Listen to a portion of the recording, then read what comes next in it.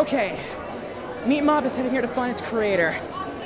Now, if I can just narrow the parameters, remove fangirls, cosplayers, and furries. There! I can scan the code for any normal people with a thing for cardboard. Okay. What do you mean no other life forms detected? 30,000 people here and they're all weirdos. Well, guess I'll do this the hard way.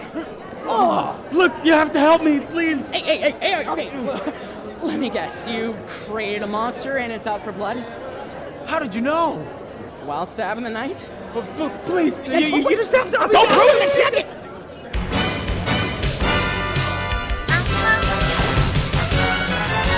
Hey, Lunchbox!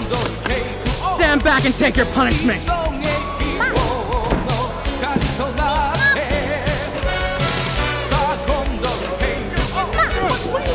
How do I keep getting it off the tree? What the?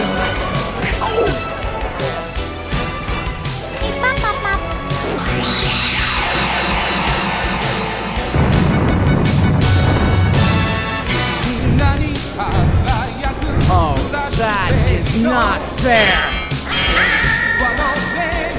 Well, time for Plan B. Let's cross fight!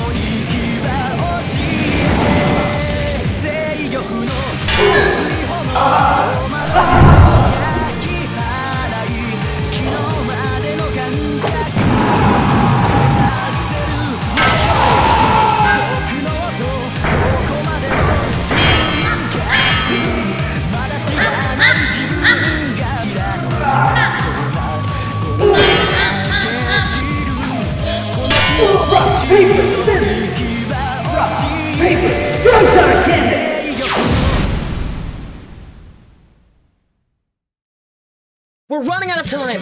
Meat Mob's under the control of the Zodiac, and if that wasn't bad enough, Captain S is under the fray! Oh, get out of the way already so we can stop this thing once and for all!